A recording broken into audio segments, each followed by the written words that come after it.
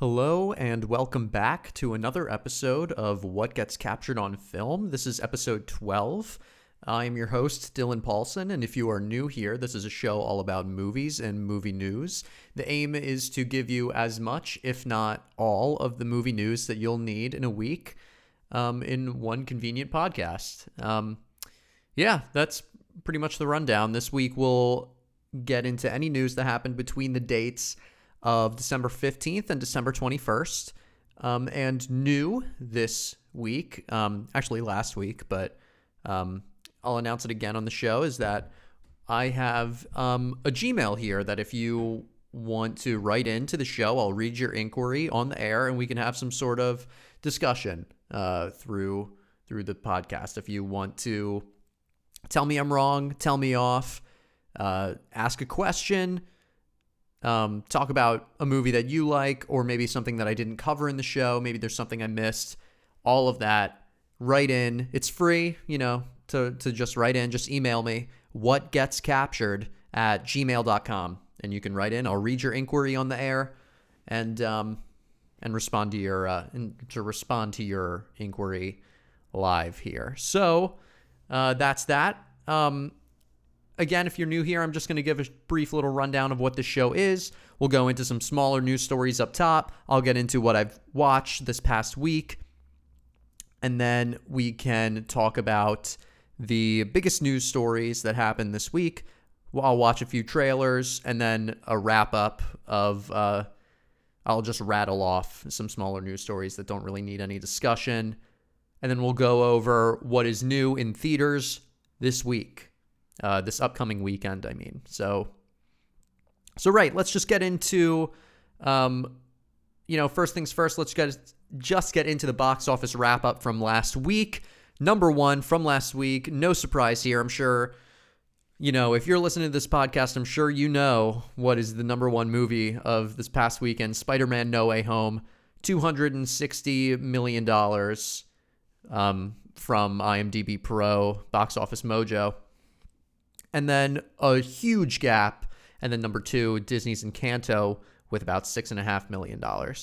So huge gap there. Obviously, Spider-Man is going to be number one. I don't think that there was any, any inclination otherwise. The marketing for that movie was incredible. I saw it everywhere. And I don't even think that it was just because, I do get a lot of targeted marketing. I get a lot of movie trailers and movie ads that pop up on my various web browsing apps. It's because they're all listening to me when I record this podcast. Are you listening, Google? No, it's just because, that's probably why. And I do a lot of research for the show, so I go to a lot of links, but links to web pages that have different types of movies, entertainment, news. So I do get a lot of that target marketing, but it seemed more than that. I was hearing it on the radio. Seeing some things on Hulu ad-free version, or the ad version, Hulu commercials and whatnot. I mean, I just saw this movie everywhere. So, and there's that big nostalgia play too. Well, we'll talk about this movie later. I did go and see it, so I'll have something to say about it in a little bit. So let's get through the rest of this wrap up. So number two, Disney's Encanto. Number three, West Side Story with $3.5 million. Just to check in with West Side Story, it's been 2 weeks since it had its major release, and it's up to $18 million, which is, that is such a shame for Steven Spielberg coming back and returning to movies and making a musical, and it's just such a shame. That movie, I don't know what the budget is, but I can only imagine that that's a huge flop. But number four is Ghostbusters Afterlife, staying up there, $3.4 million for a total gross so far of $117 million, which is huge for that movie. That's exactly what they wanted.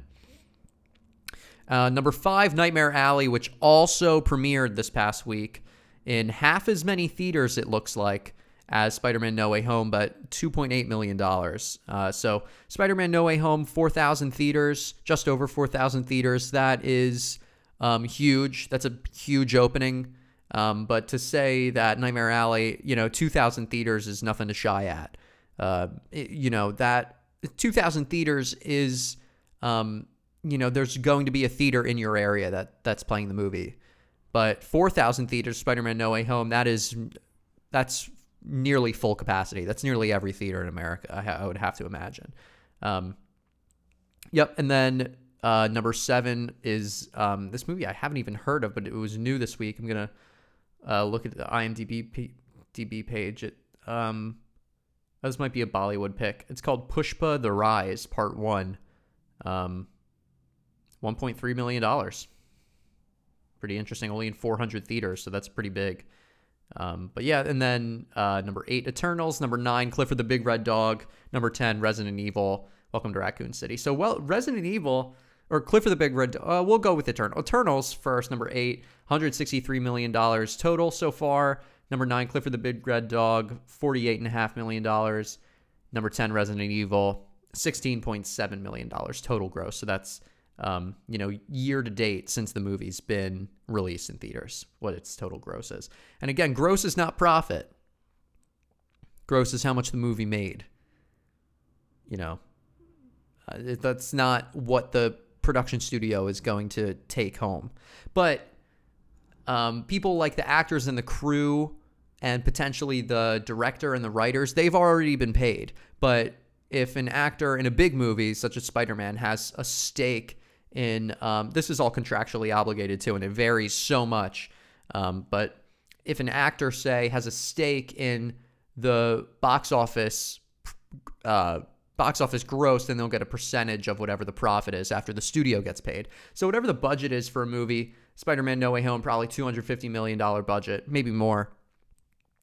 On top of that, you're going to have a minimum, $20 million ad campaign. Spider-Man No Way Home probably had $80 to $90 million ad campaign. It was huge. So $260 million. The movie didn't break even yet, but it probably will. So $260 million is amongst a few other records that it broke. There's always some sort of record to be broken, but I think this is worth noting, is that the third biggest opening weekend of all time behind Avengers Endgame and Avengers Infinity War. But that I will say, that is not adjusted for inflation. That is, in real dollars, not nominal dollars. So that is $253 million, but adjusted for inflation, the highest grossing movie of all time is still Gone with the Wind, if it's adjusted for inflation. But when it's not adjusted for inflation, that's when you have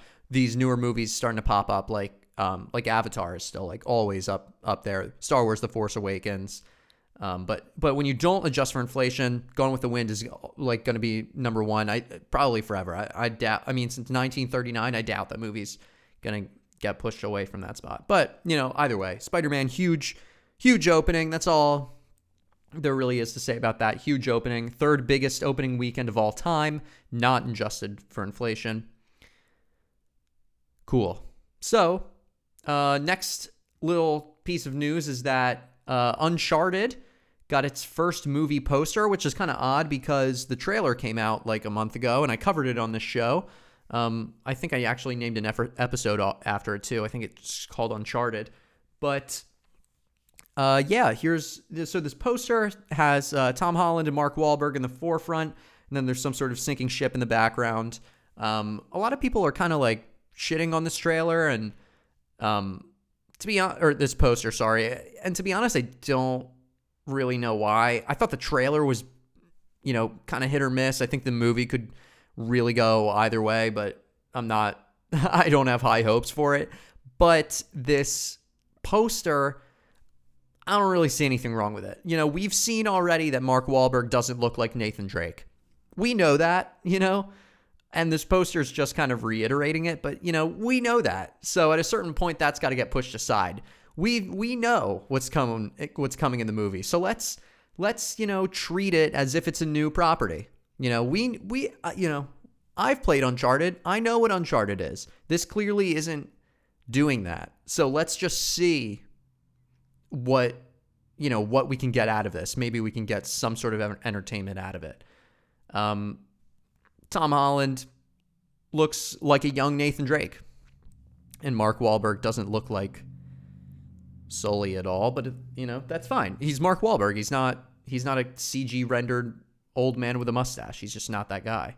So that's all I wanted to say about that. If you don't care about Uncharted, then don't worry about it, because the movie's not going to probably be good. It's probably not going to make that much money. It's probably, people forget about it in a few years. So probably don't worry about it. Yeah, based on a video game, the Sony PlayStation quadrilogy of games. It used to be 3, but then there's 4, and then 4, and then a DLC on the 4th one. They're all good, but like real cream of the crop games. But yeah, so yeah, interesting. Well, I'll cover that more as that progresses. We might get another trailer. We might not. Comes out in February 18th, I think. So more on that later. Next up is the Annie Awards. Got their nominations announced. The show is on January 25th, 2022. And the Annie Awards celebrate the best achievements in animation and animation technology. And I'm only going to read the best features for those, which is the highest award. That's the equivalent of the best picture for the Annie Awards. The best feature nominees are Disney's Encanto, Ayuka, Mitchell and the Machines, Mitchell versus the Machines. I hear that's a great movie. Raya and the Last Dragon, and Sing 2. So if you're looking for some sort of family movie this, over Christmas break, and you haven't seen one of these movies, it's probably it. That's probably, either of those you'll probably wind up enjoying with your kids. So that's it. That's all I wanted to bring up at the top of the show. But we still have more news. But before we get into the biggest news stories, I wanted to talk about the things that I've been watching this week. And I will talk about a big movie this week. I've already teased it. But first things first, before I watched a little movie about a spider, I watched a documentary about it was called Billie Eilish, The World's a Little Blurry. And I didn't know what to think about this while I was watching it, because the pacing is odd. It is a little slow, but it made me ask the question to myself, and I don't usually watch documentaries, so this was kind of an exercise, and I don't think I've covered a documentary on the show yet, so this was kind of an exercise in questioning what documentaries' purposes are, right? Because in essence, they're not supposed to be a written story. We're supposed to be, the audience is there along for the ride as the story progresses. But there has to be some sort of entertaining, value proposition, because otherwise we're just going to watch a guy, take money out of an ATM, drive to work, play with the radio, cook dinner. That stuff isn't, if there's no story there along, with that visual, then there's no point in watching the documentary. But so where was I going with this? So this documentary is a little slow, but I still find it interesting. I think it's long. I think it's quite long. And I think it could be a little shorter. And I think that there are certain moments in Billie Eilish's life and career that could have and should have been made out to be more dramatic in the documentary. Not in the sense of like, oh wow, look at, I don't know, like, I don't know, just moments in her life that there could have been more leading up to it, so that when we got to this moment, right, or these moments, that it felt like more of a payoff, as opposed to, oh wow, it's just a day, except it's Billie's birthday today. Woo. She's 19. It's not, it's, but, at the same time, I could be thinking to myself, maybe that was the point. Maybe they just wanted it to appear as though it was just the daily life of this girl that also just so happens to be the biggest star in the world. And I think there is definitely something to say about that, we have artists like Kanye West that will put out an album every few years, and they go into the studio for months on end with hundreds of artists and producers that touch this record and hear this record and and will contribute, right? But then we have Billie Eilish, who comes out of nowhere a few years ago and dominates the Grammys and the Billboard charts with this record. And we see, through this documentary, we see some of how that record is made, and it is just Billie and her brother Phineas in their bedroom, in their childhood house, just making beats on a computer. And they sing into a microphone on the bed. You know, it's a very intimate sort of recording session, as opposed to, you know, if you ever see a YouTube video or anything of Kanye West just busting into the studio, there's like 40 people there in the studio, and you know, it's just not like that. So that is probably the most interesting part of this whole thing for me, is to see how this girl who has this very intimate, family-oriented life become the biggest star in the world and have to deal with the things that aren't so family-oriented and aren't so intimate, right? Like signing shirts, meeting fans, playing shows where something goes wrong, you know, going to the Grammys, doing interviews. It's very interesting, and I am enjoying the amount of media that is coming out, or that centers around artists, or just, you know, entertainers in general, artists, actors, whoever, famous people, because I'm enjoying hearing their stories. Because up until recently, we didn't really have a good representation of what it was like to be famous and how difficult that is, and especially to be famous at such a young age. And I think that that's novel to have that representation somewhere, because now you'll see almost everyone has some sort of output, right? You know, that's a hyperbole, but see how many people are famous on TikTok and Instagram influencers, and everyone has a podcast that they like to listen to. You should recommend this one. And, you know, we just have so many creators, so many YouTubers, you know, Let's Players, you know, everyone knows someone that is famous to them.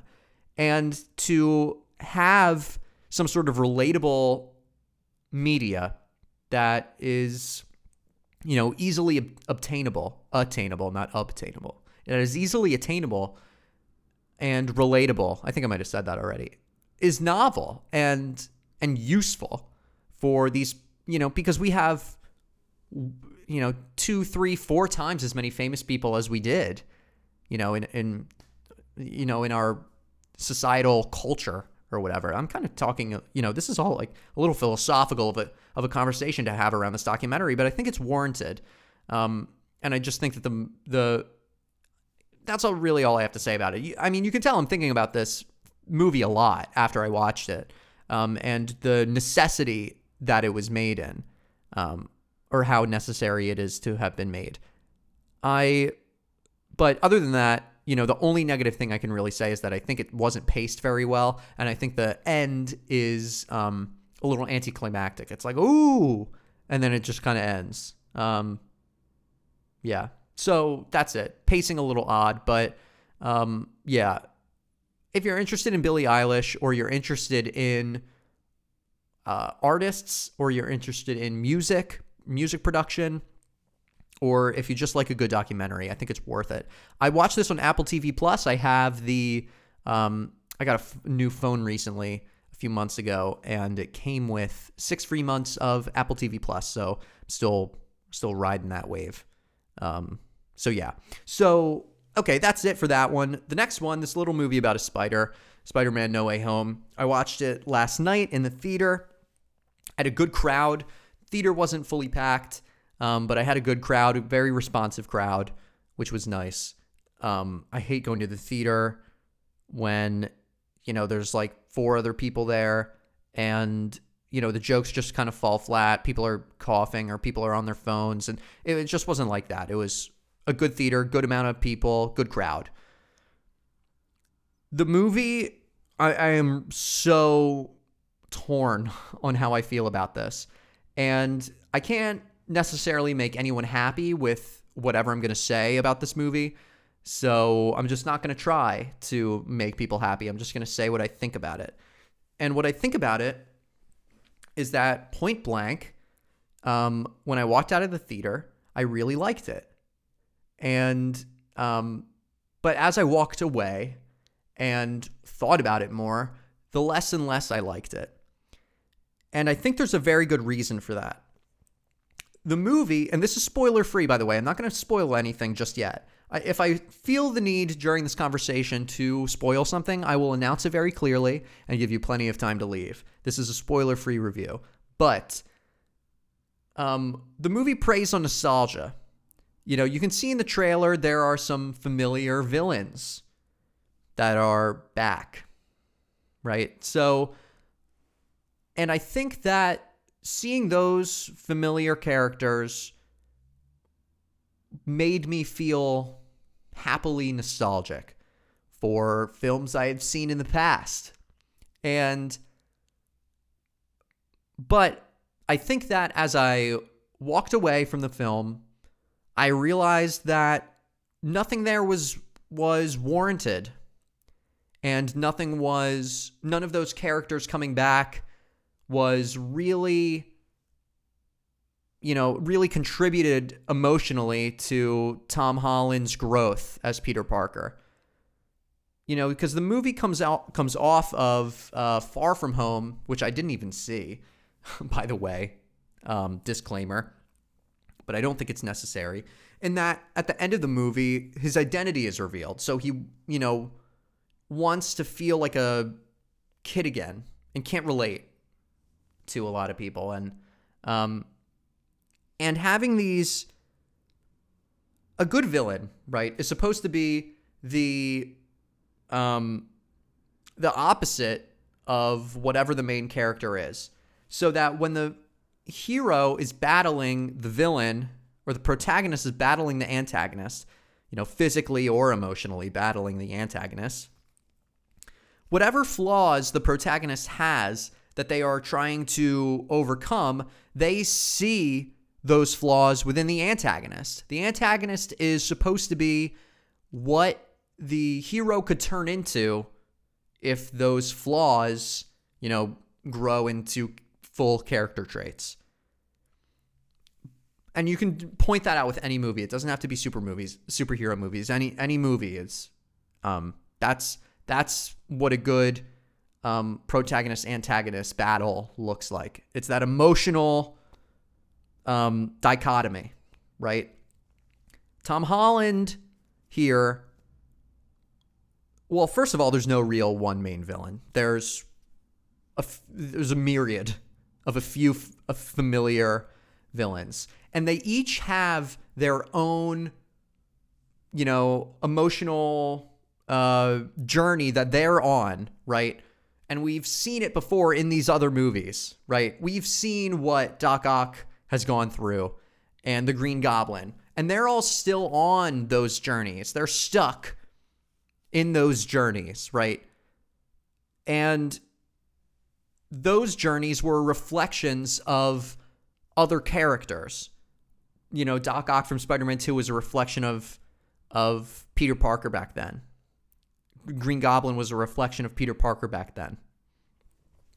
So when you have these characters that come in to Tom Holland's, Spider-Man universe, and they're on a different emotional journey than Tom Holland is on, it feels really out of place.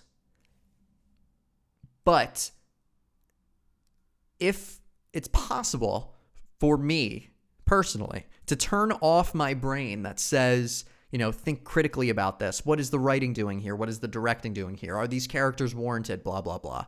If I turn that off and I just watch Doc Ock and Green Goblin and I just Alfred Molina, Willem Dafoe, if I just watch them and feel like I was a kid watching Spider-Man 1 and 2 in the theaters again as a kid. I remember seeing both of those movies in the theater.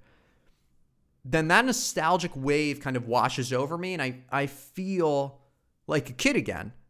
And that feeling is not something that comes from any movie, right? That is very special and very unique. And it's only something that could have been pulled off over years of time, right? I think about my favorite movie of all time is Boyhood, right? And even though that's only one movie, because it was filmed over years, you almost feel nostalgic for the beginning of the movie by the time you get to the end of the movie. And this movie, in a similar kind of way, preys on nostalgia. It's like, oh, remember this line from that movie you really liked? Remember this character? You know, remember this plot point from this movie that you really liked a long time ago when you were a kid? Remember that?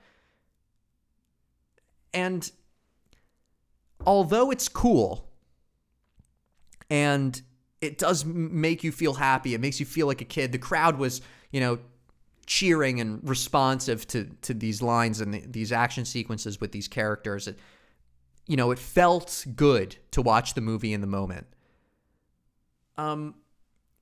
You know, a lot of the character development and the emotion just didn't line up, and it just didn't match. And there's not so much exploration, right, with these villains, because you have so many of them, so it's so difficult to get into any one. And this movie is just like any other, you know, big Marvel movie in that it doesn't expect the audience, it does expect the audience to have the knowledge of the films that came before it. And I had a very similar experience watching this movie than I did to watching the Avengers, the first Avengers, the first time before I had seen the other lead-up movies. I was like, wait, who is this character? Who are they referencing? Am I supposed to be understanding this? And then at a certain point, you know, an hour or two into the movie, you just kind of forget about, you just kind of like, whatever, I'll just, you know. And then the plot just kind of doesn't even matter because, you know, they're referencing things that you don't know if you're supposed to know or not. Am I supposed to be following this? And then you kind of turn your brain off and you're like, oh, okay. But the thing here is that it's okay. It's okay for the Avengers to do that, for Joss Whedon to have done that then, and for Avengers Endgame and Infinity War to do that with 20 other something movies with leading up, when they all had their own individual characters and plot points and yada yada. That's okay, because all of those, to be honest, I don't think it's okay. I think it's a total sham, and I think it's a way to get money. And they did it, and they won, whatever.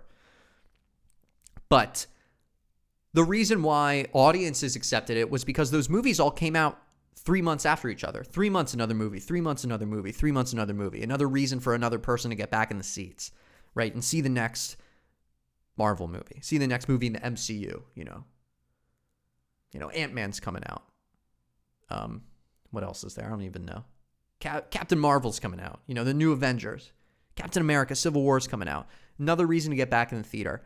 So those movies, those 20-something movies in the lead up to Infinity War and Endgame are all in the collective minds of the audience. But the thing is, with No Way Home, the Spider-Man movies that this movie is referencing and has the characters of, you know, the Alfred Molina, Willem Dafoe, those movies came out in 2001 and 2004, I think. So it's been a while since those movies were in the collective, you know, mindset of the audience. So even though I've seen those movies, especially Spider-Man 1 and 2, Spider-Man 3 I've seen a few, you know, less times, but Spider-Man 1 and 2 I've seen dozens of times. No exaggeration, dozens of times. I wore out the VHS tape. I put scratches on the DVD because I you know, manhandled it too much. I've seen these movies so many times. And there were even times when I was like pausing at a line and I was like, am I supposed to remember what that's in reference to? So just my question is, and this is a rhetorical question, is that who is this movie made for? Because I'm the age, right, that grew up with the Sam Raimi Spider-Man movies, right? And I remember them, you know, as well as I thought as well as I could have remembered them. I watched Spider-Man 1 and 2 probably earlier this year even. And there were lines that I'm like, what is that in reference to? And I have anyone that knows me personally will tell you I have a great memory. So who is this movie made for if I'm the person that doesn't understand what Alfred Molina is referencing?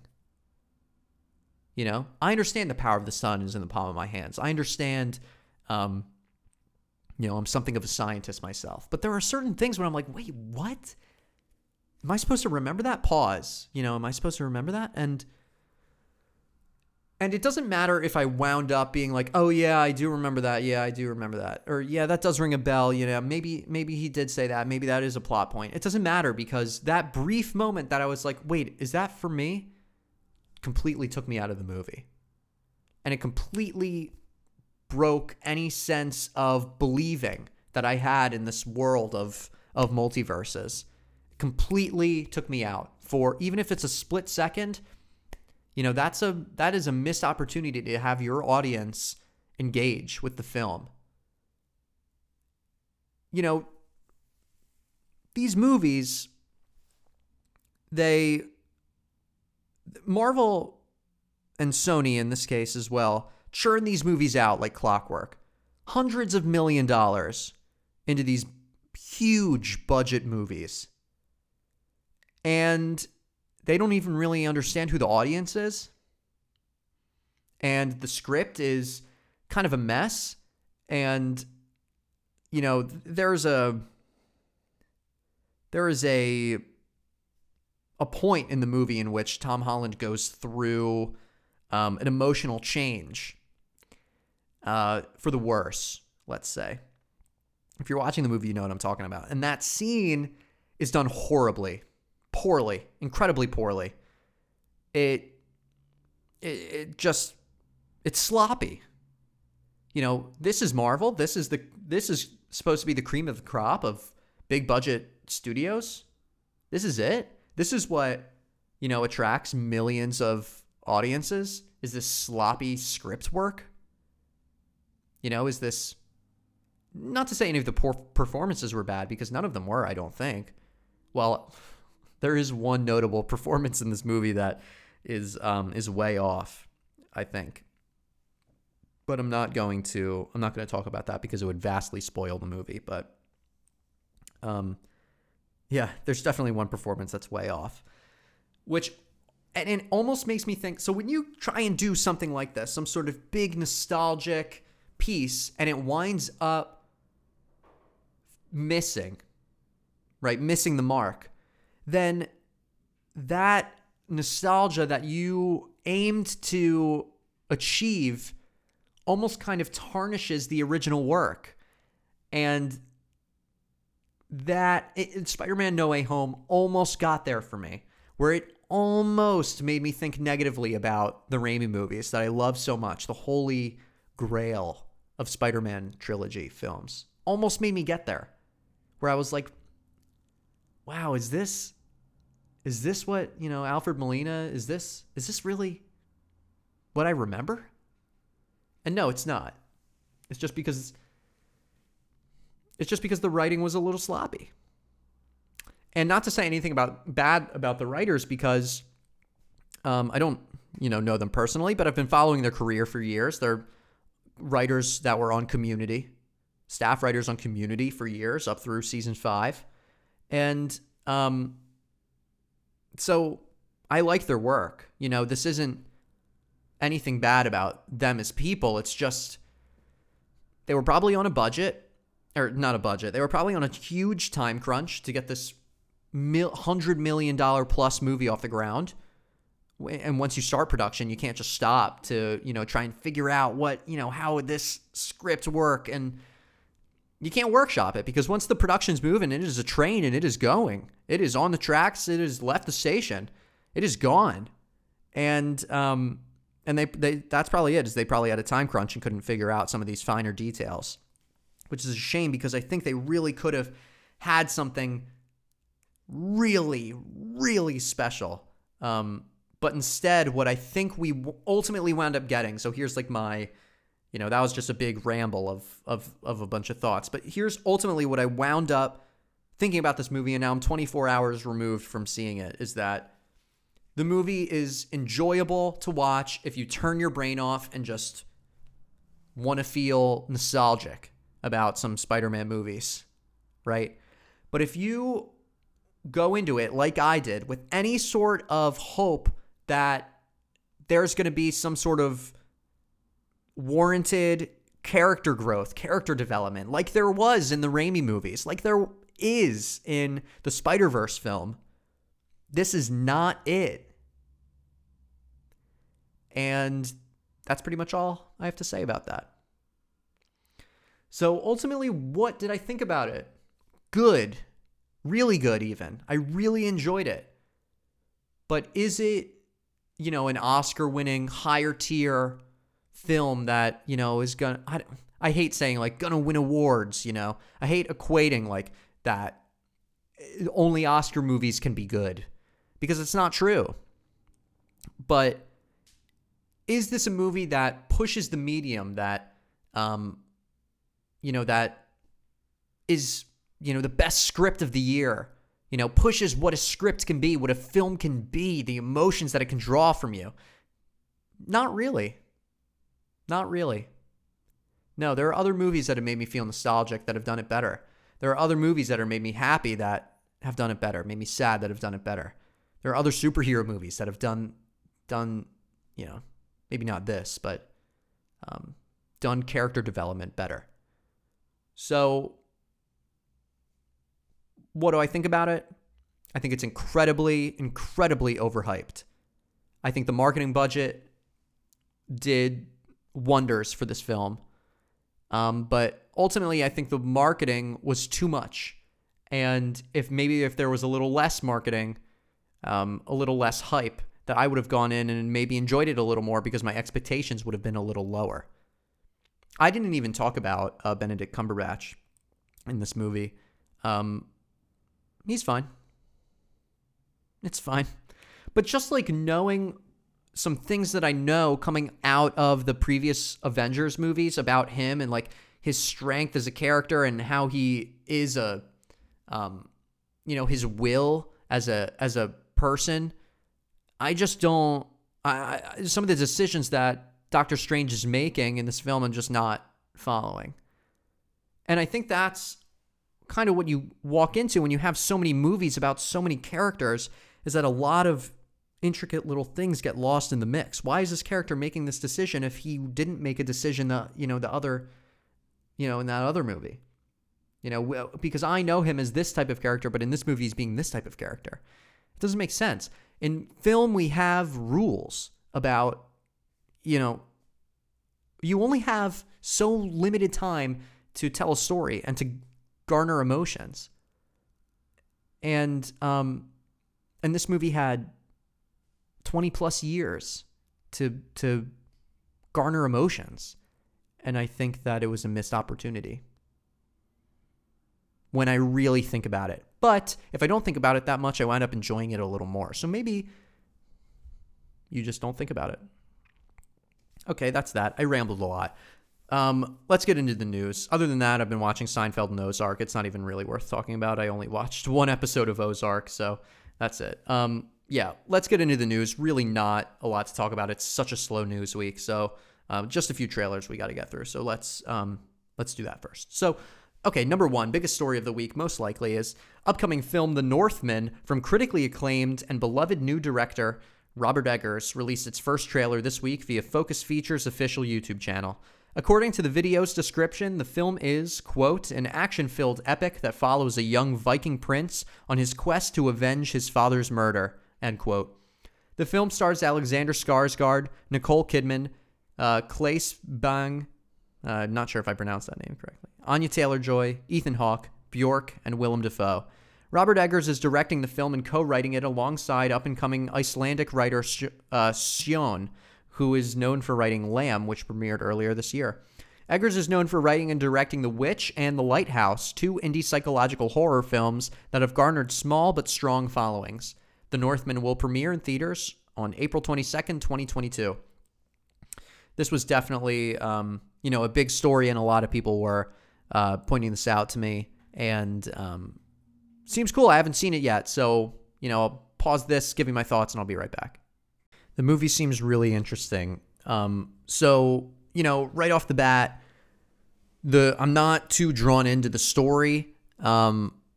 Not for any other reason other than it's just been done before. It's a revenge tale.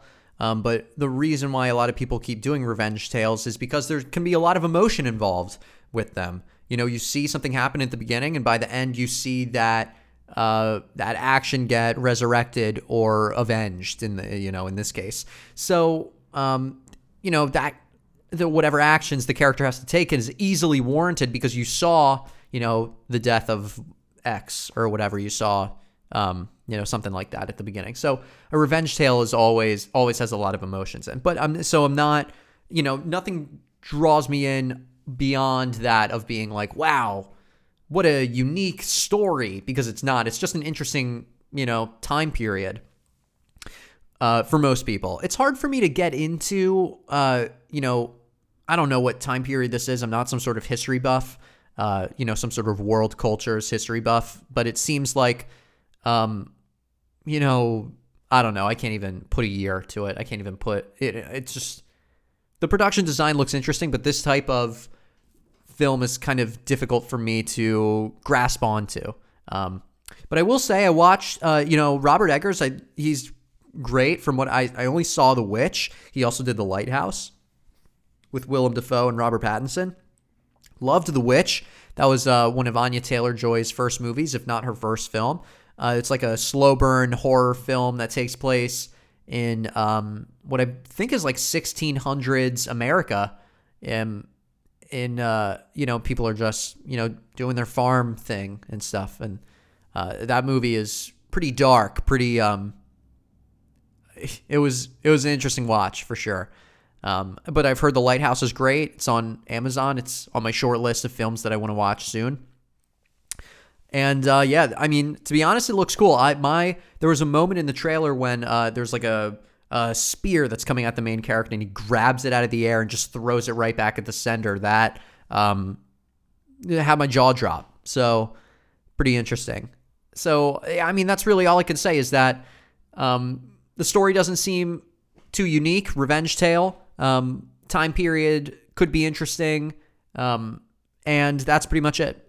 Looking forward to it. Robert Eggers is great. A lot of people can get excited about, I don't know, someone's name. But all I wanted to say is that someone's name doesn't really mean the movie's going to be good. It just, people can get excited about a name. I get excited about a name, but, Eggers could be cool.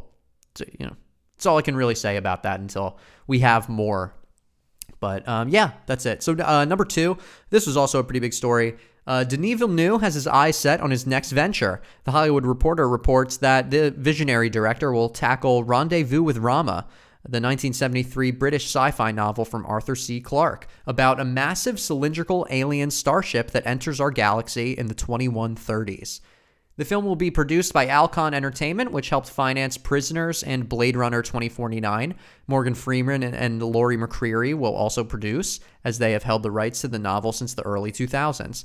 No cast, co-writer, production start date, or release date has been announced at this time. However, we can assume if Dune Part 2 releases as planned on October 23rd, 2023, we likely won't see this film for another 18 months to 2 years after that. We will keep you updated as this story progresses. And that was it. Denis Villeneuve, according to the Hollywood Reporter, is interested in working with Alcon Entertainment again in adapting Rendezvous with Rama, which is, another sci-fi novel, another very well-revered sci-fi novel.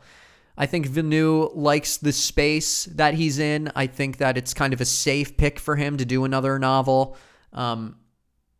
But this movie, or this book rather, from what I was reading of it, I haven't read the book, seems pretty similar to what, the story that he was doing with Arrival, although Arrival was just incredibly unique. So I don't know. I just, with a lot of visionary directors like Villeneuve and Nolan is another one that I think they pick their movies based around what they think they can do visually interesting. So this book, Rendezvous with Rama, is about, like I said in the story, this huge cylindrical alien ship that enters the galaxy. And there are images online of what artists' renderings of what this thing could look like, or would look like based on descriptions in the novel. And I think that this, like a visual representation of this on film would look crazy cool. And that's what excited me the most about this announcement. And that's all I wanted to say. That's it. It's really all I can say about that. Interested to learn more about the cast and the production start date, who's writing it, probably Villeneuve, but, etc. We'll update as that progresses. So, number 3, Paramount Pictures released a new trailer for the upcoming action comedy, The Lost City, this week via their official YouTube channel. The video's lengthy description describes the film in detail. Quote, "Brilliant but reclusive author Loretta Sage has spent her career writing about exotic places in her popular romance adventure novels featuring handsome cover model Alan, who has dedicated his life to embodying the hero character Dash. While on tour promoting her new book with Alan, Loretta is kidnapped by an eccentric billionaire who hopes that she can lead him to the ancient lost city's treasures from her latest story. Wanting to prove that he can be a hero in real life and not just on the pages of her books, Alan sets off to rescue her. Thrust into an epic jungle adventure, the unlikely pair will need to work together to survive the elements and find the ancient treasure before it's lost forever." End quote. The film stars Sandra Bullock, Brad Pitt, Daniel Radcliffe, and Channing Tatum. The film was written and directed by Aaron and Adam Nee, relatively unknown professionals, and is co-written by Oren Uziel, who is known for writing films such as 22 Jump Street, The Cloverfield Paradox, and Mortal Kombat. Expect the film in theaters on March 22nd, 2022. Same thing, haven't seen this one yet. Interesting cast. I love Daniel Radcliffe. So I will be right back. That trailer was a complete mixed bag, and I have no idea how to feel about it. I don't even know. It started with this very interesting visual representation of how an artist writes a novel. I thought that could be its own really interesting movie in itself. I don't know. I don't really know what to think about it. The cast looks great. I just feel like it's going to be like a big budget comedy that has way too many jokes that go on for too long. So yeah, that's my hope, is that, keep the bits short, keep the laughs coming. These people, all these actors are great, and they're all really funny and talented. So let's hope that can stay. But I don't know. Interesting release date, March 22nd. They're going for a late spring, early spring release. So we'll see if that can hit. All right, that's it. Moving on. Number 4, Amazon released the first trailer for a new romantic comedy, I Want You Back. The film is about Charlie Day and Jenny Slate that portray characters who, quote, thought they were on the precipice of life's biggest moments, marriage, kids, and houses in the suburbs, until their respective partners dumped them. Horrified to learn that the loves of their lives have already moved on, Peter and Emma hatch a hilarious plan to win back their exes and with unexpected results, end quote. The film is written by Isaac Aptaker and Elizabeth Berger, who are both known for being series writers for shows, including Grandfathered and This Is Us. The film was directed by Jason Orley, who recently helmed the Hulu original Pete Davidson starring film Big Time Adolescence. Charlie Day and Jenny Slate are two heavy-hitting comedy stars. Day, known for writing, producing, and acting in the long-running FX comedy It's Always Sunny in Philadelphia, and Slate, known for roles in film and TV such as Obvious Child, Zootopia, The Secret Life of Pets, and as Mona Lisa Saperstein in the beloved NBC sitcom Parks and Recreation. I Want You Back is slated for release on Amazon Prime at the date February 11th, 2022. Again, same deal. Haven't seen this trailer yet, so interested to watch it. I love both Charlie Day and Jenny Slate, so I'll be right back. Again, not really sure what to think about that one either. Like I said, Charlie Day, Jenny Slate could be great with their chemistry together, the comedic chemistry. But if that with these type of buddy comedy movies, if their chemistry isn't, top tier, top notch, and the whole movie's going to fall flat. Because that's what the movie rides on. It's not, you don't watch this movie for some sort of great or character growth, character development, although it's nice, and that definitely takes the movie to the next level, some sort of top tier, upper level, romantic comedy. But, I'm not necessarily seeing that here, upper level romantic comedy, but it could be, I don't know. This Is Us writers could be, could be great. Even this movie could, come out and surprise everyone and be some sort of, February 11th is the date. It could be some sort of, hit end of winter, streaming movie. This could come out of nowhere and be great. So, but I don't know. I'm not seeing anything that makes it seem like this movie is going to be spectacular. And if there was something in the movie that made it seem like it was going to be spectacular and be this hit film, they should have advertised it in the trailer.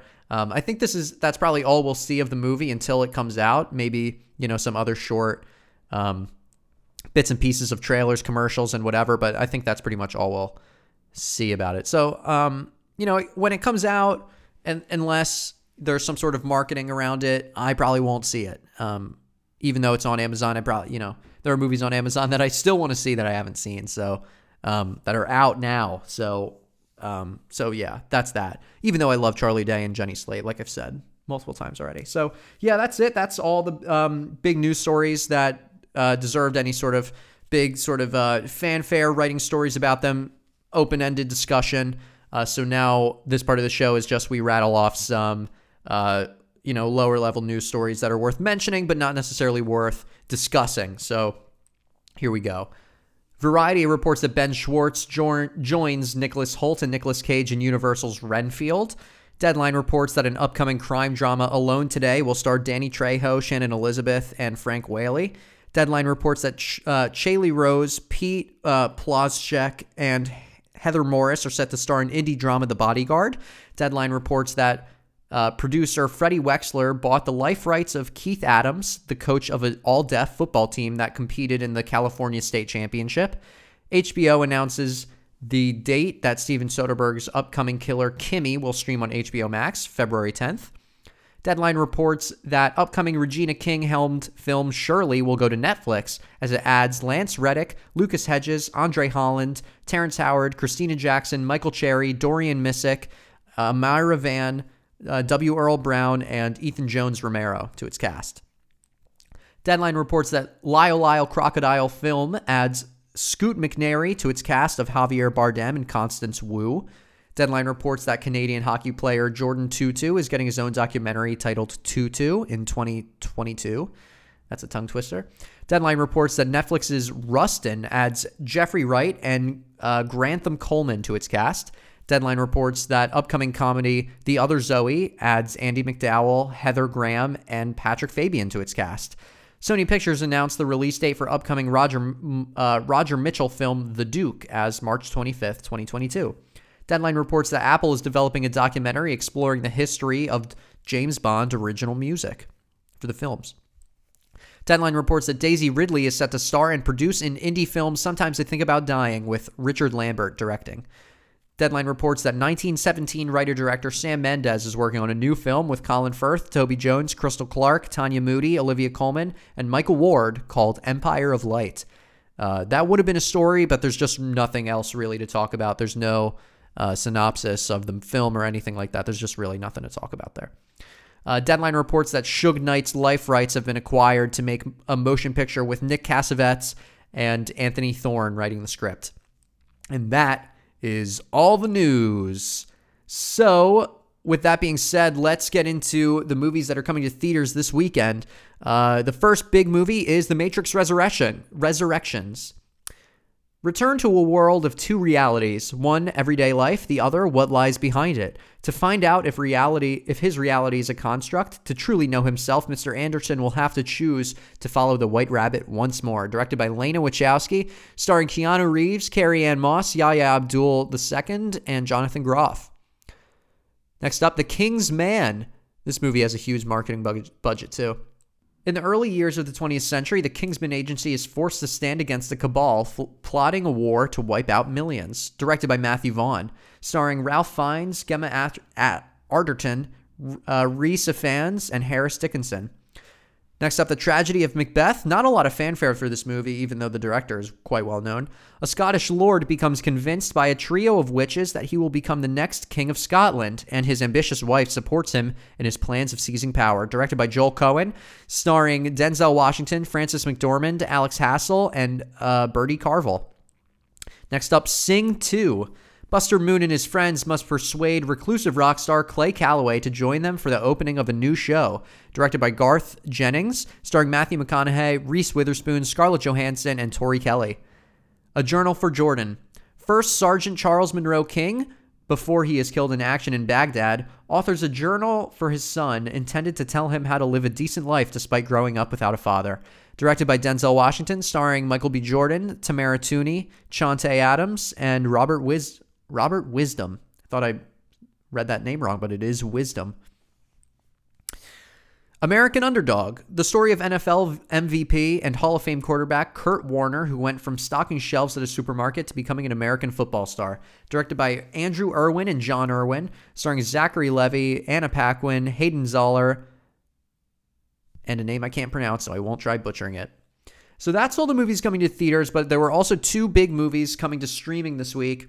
One is out today. The other is out on Christmas Eve. Excuse me. Don't Look Up comes to Netflix on Christmas Eve. Two low-level astronomers must go on a giant media tour to warn mankind of an approaching comet that will destroy planet Earth. Directed by Adam McKay, starring Leonardo DiCaprio, Jennifer Lawrence, Meryl Streep, Kate Blanchett, and Jonah Hill. Sorry, Cat Blanchett. What am I doing? And next up, this one comes out today. If I had more time before the show, I usually like to record the show early in the day, but otherwise I would have watched it. Being the Ricardos is out today on Amazon Prime. Follows Lucy and Desi as they face a crisis that could end their careers and another that could end their marriage. Directed by Aaron Sorkin, starring Nicole Kidman, Javier Bardem, Nina Ariadna, and J.K. Simmons. And that is everything I have for you this week. So what recommendation could I give for you to watch? I don't know. I don't know anything about The Tragedy of Macbeth. I haven't heard anything about it. I haven't seen anything about it. Probably a trailer came out that I totally missed, which I feel really bad about. I've been trying to cover as many things as possible. The King's Man seems interesting. Matrix Resurrections, reviews came out today. I think it has like a 65 on Metacritic. Not too bad. Could be good for some, some family fun. Not for the kids, but, some fun if you want to watch a movie over Christmas. Don't Look Up is definitely the film to look out for on Netflix. That movie's going to be huge. Being the Ricardos, I'm surprised there wasn't too much fanfare. I didn't even know it came out until I looked it up. I was like, wait, isn't that movie coming soon? And it is. It came out today. So yeah, I'm gonna hopefully for next week I'll have seen Don't Look Up and Being the Ricardos. And I'm probably not going to go to the theaters this week, so no Matrix for you or The Tragedy of Macbeth. Even A Journal for Jordan had a something come out recently that I thought looked interesting. But yeah, no, that's it. That's it for me. That's it for the show. The world's being crazy out there with COVID and the Omicron, and hope everyone's just staying safe out there. Stay safe for Christmas. Hope everyone can have some, nice, safe holiday time with their loved ones. So, that's it for me. I'm Dylan Paulson. This was What Gets Captured on Film. If you heard anything during the show that I was either wrong about or you want to tell me off about or write in a question or whatever you want, email whatgetscaptured@gmail.com. I will answer your inquiry on the show. So, yeah, that's it for me. Thanks very much. Stay safe. I think this is the last episode before Christmas, so, Merry Christmas. And, happy holidays. Take it easy, guys.